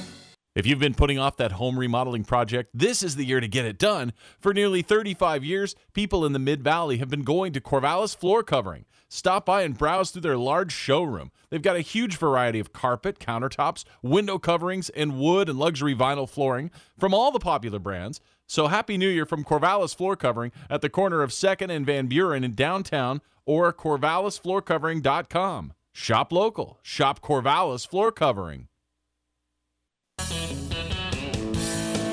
A lot of land comes with a lot of work, and the new Kubota MX Series has a lot to offer, including the versatility to mow, move bales of hay, grade roads, and clear brush and snow. The new Kubota MX Series is rated #1 in durability and owner experience. Visit Lynn Benton Tractor in Tangent or go to lynnbentontractor.com. Lynn Benton Tractor, we're still doing business the American way. Hey everyone, if you're looking for an appliance like a refrigerator or a freezer or dishwasher, cooking appliances, washers and dryers, or an appliance accessory, contact Kellenberger Appliance in Lebanon, the best place to buy appliances at 21 Main Street in Lebanon. They offer install and delivery on the product they sell, like Whirlpool, Frigidaire, Maytag, Speed Queen. They even offer service on most major brands. Kellenberger Appliance at 21 Main Street in Lebanon and on the web at kellenbergers.com. All right, what do we got? It's a couple of texts. Yeah, let's get to Dave's been on the line, but we'll get to some texts. Any input on any of the above? 497-5356. Downward Dog phone line, University Honda text line. Dave, good afternoon. Welcome to the Joe Beaver Show, Dave. Good afternoon. I'll tell you how disinterested I was in the second half of that game. I know the question for Final Jeopardy, so if that tells you, yes. All I can say is this: I wasn't going to call in, and then your last mention of Wilmer, because I've been thinking about it. You know what? Just the difference of talent across the board that Georgia has versus almost any team, let alone the Beavers, and where we're going. And I thought, man, there's such a huge gap that, you know, as much as I've seen on some of the blogs and people saying that the Beavers, we could have been a one-loss team and very well could have been. You know, could we have competed with the other three teams? Quite possibly with Georgia. I think we have miles of work to do to get to the level where Georgia is. Yes. That's just my opinion. No, I agree. And that's not me trying to be negative about our situation. But could we break into the CFP? We could have been in the CFP this year if a couple of plays had gone our way. And I can tell you, watching Georgia, those linemen push those runners almost every play. I mean, they're coming in from 10 yards behind the play that, you know, the guy runs for 8-9 yards, and here comes an offensive lineman crashing in and pushing him another yard or two. And so I was surprised to hear Wilmer actually say that, and I was thinking, but I like Jonathan Smith, the way he's said, you know, we got to compete to win Pac-12 championships first. Exactly. Pac-10 championships. But I think that we're there, and I think. Well, go ahead, Mike. Well, Dave, what Jim has said is what Wilner's saying. When we've had Jim Wilson on, Dave, we've asked, here's a steady build. The 2020 COVID year notwithstanding, the build has been steady. It's difficult to reckon with what 2020 meant. That was even a year of progress in some respects when you beat your rival. So the build has been steady, and 2020 is an outlier in that steady build. I still think the Beavers, in a sense, got better even in that weird world we were in. So he's built it steadily. What's next? We've asked Jim, Dave, and Jim has said legitimately competing for and getting into and winning the Pac-12 title game, being the representative, one or two, or the divisions that may be coming back, I read somewhere. I saw that too. So whatever the case. And the next step would be, you're right. Jim's right. Jonathan's right. They're not saying our next step is to go to the national championship game and win it. No, they're not saying that. In the progression, a la Utah, which has now won back-to-back Rose Bowls, you're trying to use or did they? No, they lost and then went back to it. They've been to it twice in a row. Right. That's who you're trying now, in a sense, to become. Take the steady steps. But I think Wilner's point is, if you win the Pac-12 championship next year, you might be a team, with the league being what it is, If you win the Pac-12 title next year, then you could be a player in the 4-team playoff. I think that's kind of what Wilner's getting at, and he considers Oregon State a legitimate contender for the Pac-12 title. That's how that CFP talk begins to gain a little traction. I couldn't agree more. I was more confident before I saw these very good quarterbacks coming back. And with Penix coming back, and Rising, I think that Rising announces, Bo Nix coming back. Is Caleb Williams coming back? Is he back too? I mean, it's going to be a dogfight in the Pac-12. Absolutely. We could be a lot better team and not finish any higher in the standings. Or it's possible. Absolutely. Finish at the top. No, it's true. It's going to be a heck of a tough league, but I do think the program is on this steady climb. That means, well, if you're climbing, everything you just said, Dave, is true about how tough the league's going to be, how good it's going to be, where the Beavers fit in it all, who knows. But they won enough. They played it well enough. They won 10 games. They've got a lot of returning pieces and players that there's no reason not to be really optimistic about what's going on and thinking big. No question about that. I think as a fan base, we should be thinking big. Oh, I couldn't agree with you more. I think we need to think big. We've got a brand new stadium. Smith is actually out there getting guys in the transfer portal where there's a need. He's getting good guys where there's a need. That kid out of Wyoming, that edge rusher. He's going to be awesome. The guy from Nevada, the offensive lineman, he's just not going out and grabbing guys because they've got a star next to it. He's seeing the need, and he's saying, "I'm not waiting for a freshman to grow into that role in 2 or 3 years. I want to win next year." Yep. And that's exactly what we need. And I like that he's willing to go out and do that. Dave, good talking to you, sir. Thank you for the call. Johnny, you've got some couple of texts here on the text line. Of course, University Honda text line 541-497-5356. Yahoo Sports has the Beavers at number 18 in their way too early top 25 for next year. That's just a comment. Stuart Mandel, 16, by the way. Oh, really? Yeah. Okay. All right. And they finished 17, by the way. In they finished 17th? AP poll. Okay. Yeah. Here's one. Just wondering, I have no idea. Just wondering, is DJU registered for classes at OSU? Oh, it's a good question. It is a good question because we still have not seen, quote unquote, the official release, and I don't know what all the timing is on when. Because it's all over everywhere except an official Oregon State Athletics release. That's right. That's what's weird about it. Niles from Bellefontaine. Beautiful. One of the prettiest roads in the Mid-Valley is Bellefontaine. Along with Peoria, yes. I've compared them. And which do you prefer? You've gone on about Peoria. I'll tell you, there's one that's better than Bellefontaine both is of gorgeous, them. yes. There's a road from Peoria over to 99 or the other direction. Yes, that's beautiful. That's unbelievably beautiful coming from 99 to Peoria.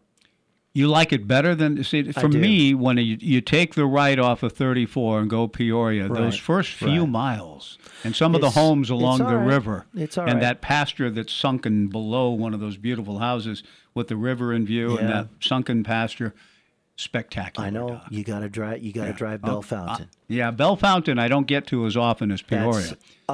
So Niles is in that beautiful area. Thanks, Niles, for I was going to say Niles sent us the YouTube link to John Elway, but we found it before. But thank you, Niles. Just appreciate you anyway, Niles. Here's another one from, I don't know. Oh, let's see here. Oh, Elijah from Lebanon. Elijah from Lebanon said yesterday on my wind chime, just kind of a impromptu thing because we got some wind chimes that we don't know who gave them to us. And I put them up, and I texted Gavin, "You okay with this?" He's like, "Yeah, we're okay." I got to text Trish, and then the guy behind me, I got to ask him because if I'm a neighbor, if they don't like it, I'll take it down. That's nice of you. I don't really care. I like the sound of chimes. And Elijah, I think it was Elijah from Lebanon, said, "I hate chimes. Take them down." What is amazing about that run by Bennett, this is when we were talking about the Georgia game, and it was an incredible first touchdown run by a quarterback, is that he's not a known runner. Right. I didn't know that. The over-under for his rushing yards in that game was only 12.5. Serious? Which he hit on that touchdown to start the game. I don't know what he finished with, but that's rather surprising to me. So thanks for that, Elijah from Lebanon. Here is a question that we've dealt with a little bit, Mike. How are we ranked lower than the Ducks in the final AP poll? It's timing and positioning, I guess. Recency. Oregon won its bowl game. Right. More recently, had the Beavers' beatdown of Florida occurred after the Holiday Bowl or right around the same time. Combined with the Beavers' rally and win over Oregon, might have flip-flop the positions just in terms of what the voters are thinking as they go to cast their final ballot. One more here, but I want to go back. I want to circle back, if you will, to some heat I got myself into, and I had to think real quick, do I want to die on this hill or give in? Because I don't like to give in. Nobody does. Yes. On saying TCU shouldn't have been in the Final Four because they lost their conference championship. And it was their first loss. And you and TJ and some texters jumped all over me. So does the loss change anything? John, how often have what you just said? You realize the enormity of what you just said. I was hurt. I don't jump really over anybody except maybe occasionally an official in a Pac-12 or an umpire. but so you think that by losing a conference, there ought to be some modifications of rules? I said, and I haven't really thought about it since then, but I said the timing of the loss shouldn't matter. Or no, timings of losses do matter. Okay. If you have one loss from the first of the year and you've just drilled everybody the rest of the season, you should be able to get in. But if you play all that way and then you lose, you should not be able to get in because you just lost. And everybody jumped on me. But I hold my ground. Here's a follow-up to what we were just talking about. Forgot to... Oh, that was the other day. My son saw DJU yesterday morning during breakfast. And I don't know who this is from. Okay, well, where was your son? Hopefully that was on campus, in a dorm room. The great story of Spence and Marty following Dallas Buck around, who needed to get in class to actually be officially a Beaver. And they called Pat Casey and said, yeah, we're in his first class and he ain't here. When he was sitting there the whole time. Oh, they were messing with Pat. And they messed with Pat. They messed with Pat. We haven't seen him. Do that. We haven't seen him, which means until Buck sits down in that class, he's not officially a student, therefore not officially a Beaver. And Dallas was the linchpin that helped turn that thing around.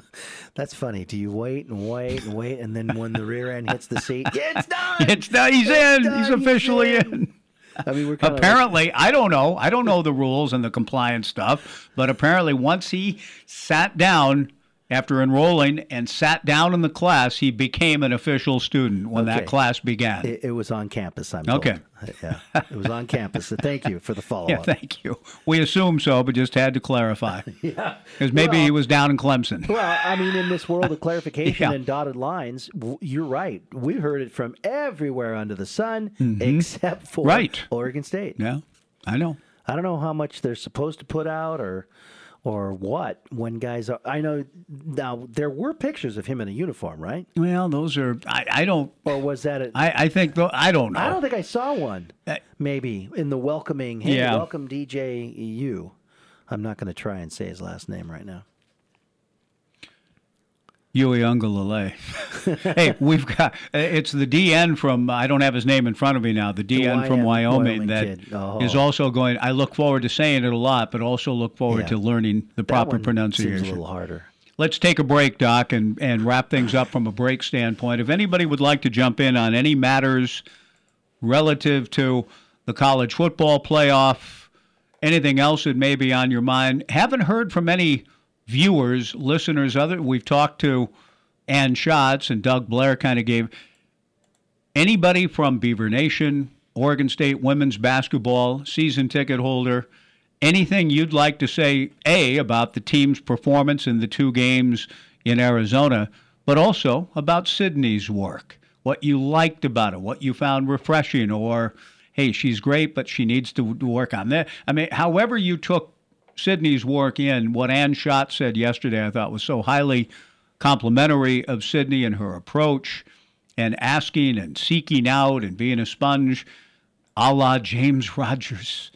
And James, Mike Riley said, was always at my elbow. Anytime I turn around at practice, there's James asking me, Coach, why do we run the route this way? Why do we cut it off here? What's the other receiver? Why is he clearing this way? I mean, James becoming a wide receiver at Oregon State was at Mike's elbow constantly. Wow. And Mike said as much as almost any player he'd ever had during practice, peppering him with questions.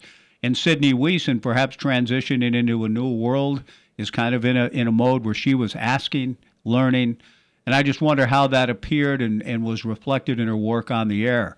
Any of you getting excited about what's going on with women's hoops in terms of this close to a sweep on the tough Arizona trip? Is it more positive, your takeaway from that, than fretting over the lead getting away? Any thoughts on that? We'll have a player on tomorrow to kind of explore some of that too. But if you'd like to join us now, open phones at 497-5356, 497-5356, either the text line or the phone line. We'd love to hear from you on 1240 Joe Radio. Does your financial advisor take the time to really listen to you? Is your financial strategy personalized for you and your family? Will your financial advisor be there as your life and financial situation change? Hi, I'm former Oregon State athlete Tim Ewis, your Corvallis Edward Jones financial advisor. When we work together, we'll focus on what's important to you. We'll use an established process to create a personalized financial strategy backed by the advice, tools, and resources to help you reach your goals. And we'll partner to help your strategy stay on track. Contact me today, 541-758-8245. Edward Jones, member SIPC. If you need a new roof, see Stutzman and Krupp Contractors. Voted by readers of the newspaper as the best roofer in the Valley for 21 and 2022, Stutzman and Krupp. They employ a large team of roofers, so they get in and get it done, often in just one day. Ask about their special winter rates. Estimates are free and there's financing available too. Give them a call or stop by their showroom on Rye Street in Albany. Stutzman and Krupp Contractors. They do it right. CCB number 96728. Do you ever experience headaches, or how about back pain? Here at Horesco Chiropractic, we truly believe that everybody deserves to live a life without pain. Our doctors will get to the root of your condition and create a custom treatment plan to help you get back to living the best version of your life. Our patients often say how amazed they feel to live a life with less pain after they have experienced how effective chiropractic care is. Start on the journey of improved health by giving us a call today or visiting our website at horesco.com. Horesco Chiropractic in Corvallis. We really can make a world of difference for you. Stargazer Premier Florist in Corvallis knows that the one you care about is expecting a thoughtful gift this Valentine's Day, and they're ready to help safely deliver them the best arrangement possible. Choose from Stargazer's wide selection of Valentine's Day flower arrangements, and they'll deliver a beautiful, unique gift right on time, so you can show them just how special you'd like them to feel this February 14th. Stop in, call, or view Stargazer's selection of holiday arrangements online at stargazerpremierflorist.com. Stargazer Premier Florist, 925 Northwest 9th in Corvallis. The Landing at Tallman Brewing features the ultimate combination of mouthwatering food and unique Pacific Northwest craft beer, wine, cider, and entertainment. A community-driven, family, and pet-friendly establishment, Tallman Brewing hosts 30 taps and up to 10 food trucks with large indoor and heated outdoor dining areas. Check out the events page at tallmanbrewing.com for a list of happenings, including Tuesday night tacos and trivia along with live music. Tallman Brewing, where amazing food meets craft beverages. Open daily at 11 a.m. on the corner of Airport Road and Primrose Street, right off Main in Lebanon.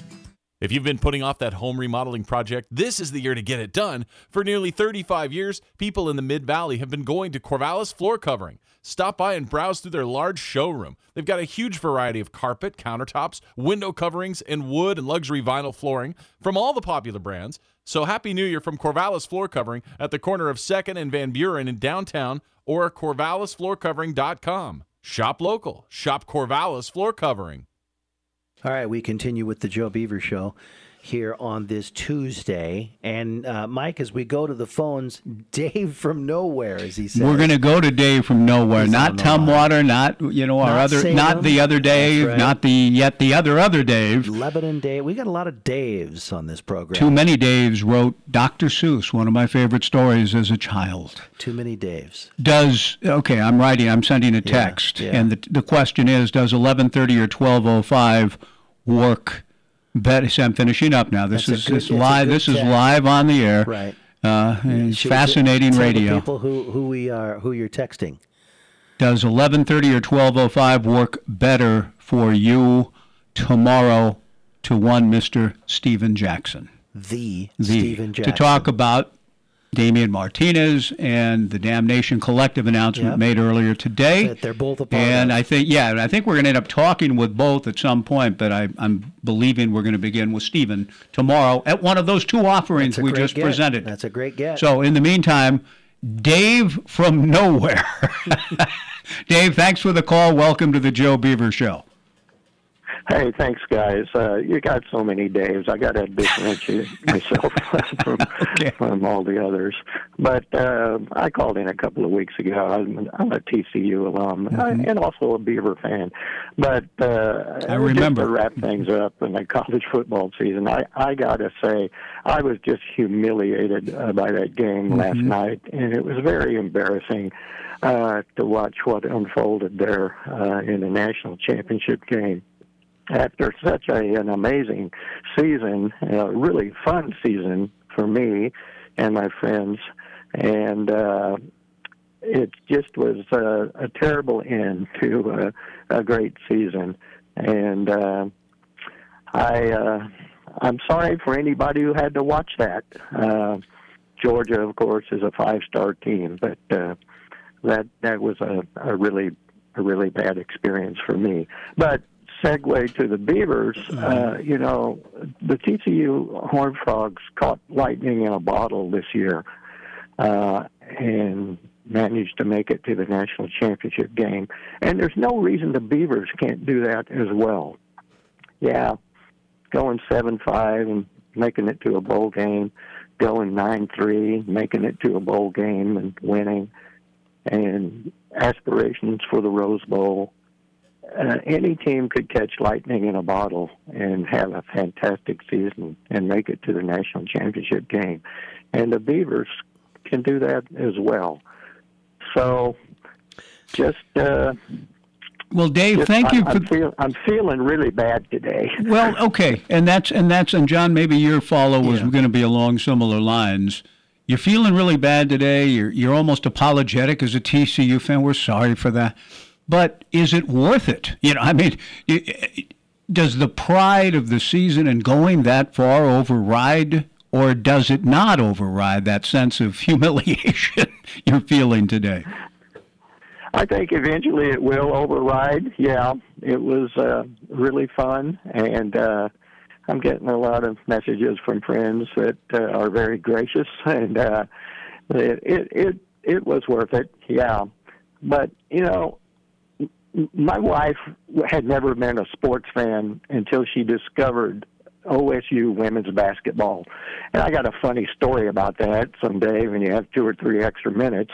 But I told her, once you get invested in a team, sooner or later they will break your heart. And no doubt. That's what happened to me yesterday. I have a grandson at the University of Georgia, and we were having so much fun in the lead up to the game after the semifinals. And the lad was very gracious last night. The boy was raised right, and he said all the right things to me. Well, anyway, your grandpa, he's got to be respectful to grandpa. How cool for us in our small little corner of the world that we have a TCU alum with a grandson at Georgia on our little show. Really cool. I think that's really cool. Yeah, Dave, you mentioned I'd love to hear matchup. Dave, John talked about curiosity. You piqued our curiosity both when you said if you have 2 or 3 extra, your wife's story about OSU women's basketball. Let me just tell you, we've got it. So what is that story? We'd love to hear how she kind of, I guess, got drawn to or hooked into OSU women's hoops. What is that story?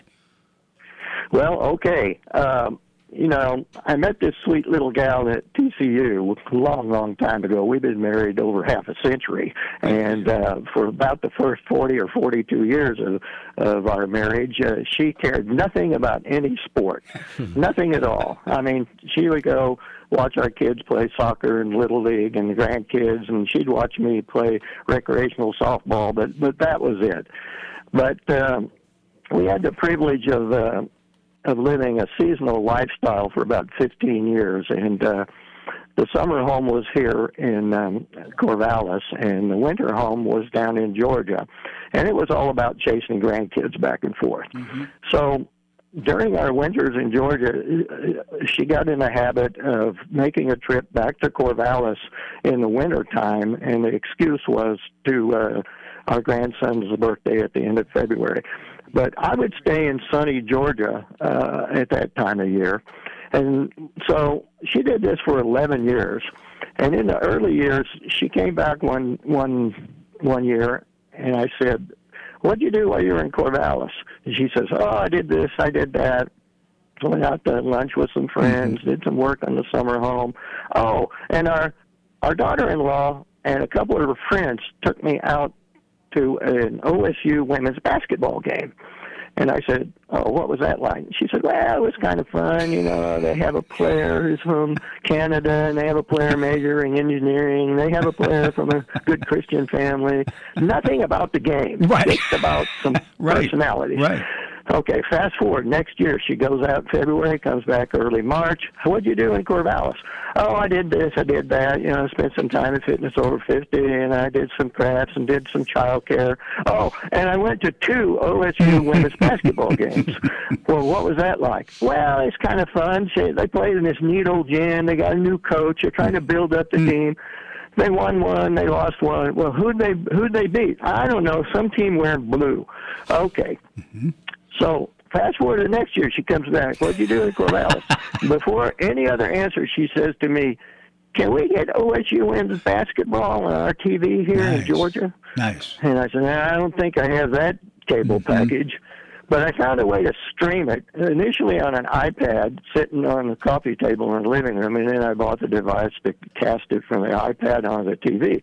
I have never paid any attention to women's basketball. I knew UConn and Tennessee were perennial powers. I knew who Pat Summitt was at Tennessee, and that's about all I knew about women's basketball.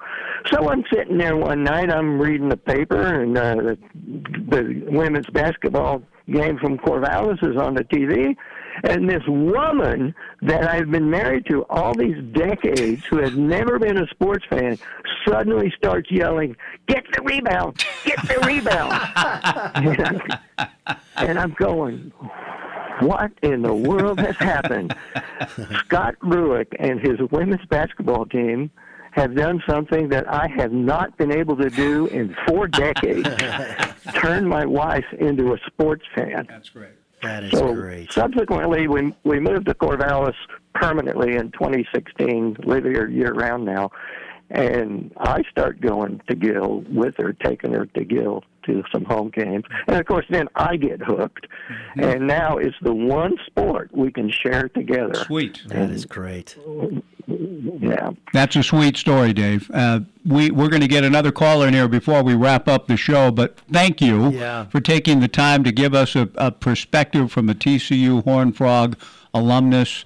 And your wife's story is a sweet one. I hope that I believe stories like that in the women's basketball world, and maybe even in Beaver baseball when it was rising to national championship levels and rising to the ability to go to a regional in Fort Worth and get yelled at by mean fans. As we talked about the last time you called, that's a sweet story. And thank you for taking time to share it with us, and we hope to hear from you more often. Thanks, Dave, very much.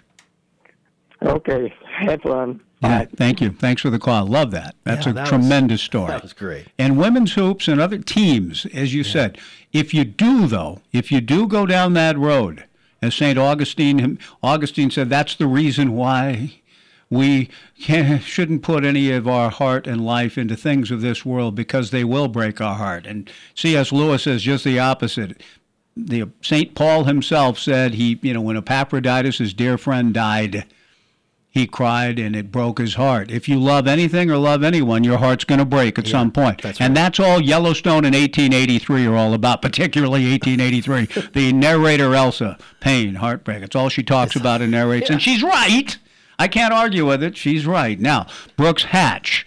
I think this is Brooks, who I think at one time, Brooks, were you an AP voter and can give us an insight into the process?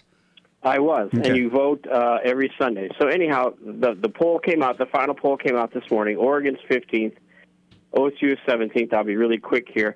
I saw a site that had each individual voter's vote, all 25. And they had, so the guy that votes from Michigan had Oregon 9th, Beaver 16th. The guy that votes from Auburn had Oregon 8th, Beaver 17th. The guy that votes from Arkansas had Oregon 11th, Oregon State 17th. The guy that votes from Missouri had the Beavers 9th, Oregon 18th. The guy that votes from Utah had 10 for Oregon and 16 for Oregon State. The amazing thing is 40 of the 63 voters rated Oregon State higher, but the discrepancy in the other 23 that voted Oregon higher was, amazing. It seemed to me, from what I saw, the farther you got away from the West Coast, the more the Oregon brand seemed to influence people's votes. That's interesting, Brooks. When you voted, how seriously did you take it in terms of trying to, how long did you have a vote, and how much information when you were a voter were you privy to, and how conscientious were you about going about that process? Yeah, I had the vote for off and on. It's split between like us and the Register Guard and Salem, because the Oregonian they got all highfalutin and said they couldn't vote because they didn't want to be newsmakers. So whatever. So yeah, I tried to be very serious about it, and we put my ballot my ballot was in the paper every Monday. I was covering Oregon State, so obviously I couldn't watch as much college football as I do now, because I was at a game. But, I tried to be very serious and do it right and not be, the Beavers were never very good when I was back in those days when I was voting. So they never, tried not to be provincial, but still, you got to be a little bit, I guess. But I just thought it was funny that the further you got away from the people who saw Oregon and Oregon State on a weekly basis, the more it shifted towards Oregon, and that's just all name recognition and name brand. And sometimes it is name recognition and name brand. I hate to say it, Brooks, I wouldn't want to ascribe the inability to distinguish between the two, but I think, I know in listening to national broadcasts, the other day when Kayvon Thibodeau did his snow angel thing after sacking Nick Foles and got a lot of heat for it because Foles was hurt. I don't think Kayvon knew per se, but so, just the snow angel thing in itself, whether the guy's hurt or not, it's, maybe not to everybody's taste. But and you're surprised that he was the one who did it? Well, not necessarily. I'll leave it at that. I was surprised that poor Kevin Harlan, one of the fine broadcasters, did you notice how Kayvon Thibodeau, the rookie from Oregon State, is celebrating on the field. He just thought, I'll cover my ground here, and threw them both in. Yeah. Yeah. I'm wondering if ignorance about who is which plays ever when you get, certain voter, who won that game, which one is which, because I hear it enough on national broadcast. People lose the distinction between the two schools sometimes. Yeah, but I also think is once you get ranked at a certain point, and you lose, you never fall as far as a team that hasn't been ranked and moved up, if you know what I mean. Yep. Oregon State was what? We were 3-2 at one point. Mm-hmm. And then even after we lost to, I can say we now since I'm a season ticket holder, since, who was our last loss to at Washington. At Washington. A good game, but we were only like 6 and what was our record at that point? 5-3? Could have been. Like I'd have to. Yeah. We finished strong, and it's tough to come up. True. As opposed to if you're ranked high in the year, no matter how far you lose, no matter how much you lose, you don't fall too far. Right. Thank you, Brooks, for the insight and the research you did on it. We appreciate it. Couple of notes. Yeah. He says, I can say we now. Yeah. One of those ESPN channels I watched for a little bit was the radio broadcast for Georgia. And the guy, he and his commentator were using we totally 100%. What we need to do is... Here's what we need. And the play-by-play guy was saying we as well. Interesting. I was surprised by that. And something else Brooks said that I wanted to follow up on. Tomorrow, Stephen Jackson, either 11:30 or 12:05. At least that's the plan at this point based on our communication during the show today. Thanks for joining us today. We appreciate it. We'll see you tomorrow, 1240 Joe Radio. KEJO Corvallis and translator K229DI Corvallis, the home of the Beavers. 1240 Joe Radio.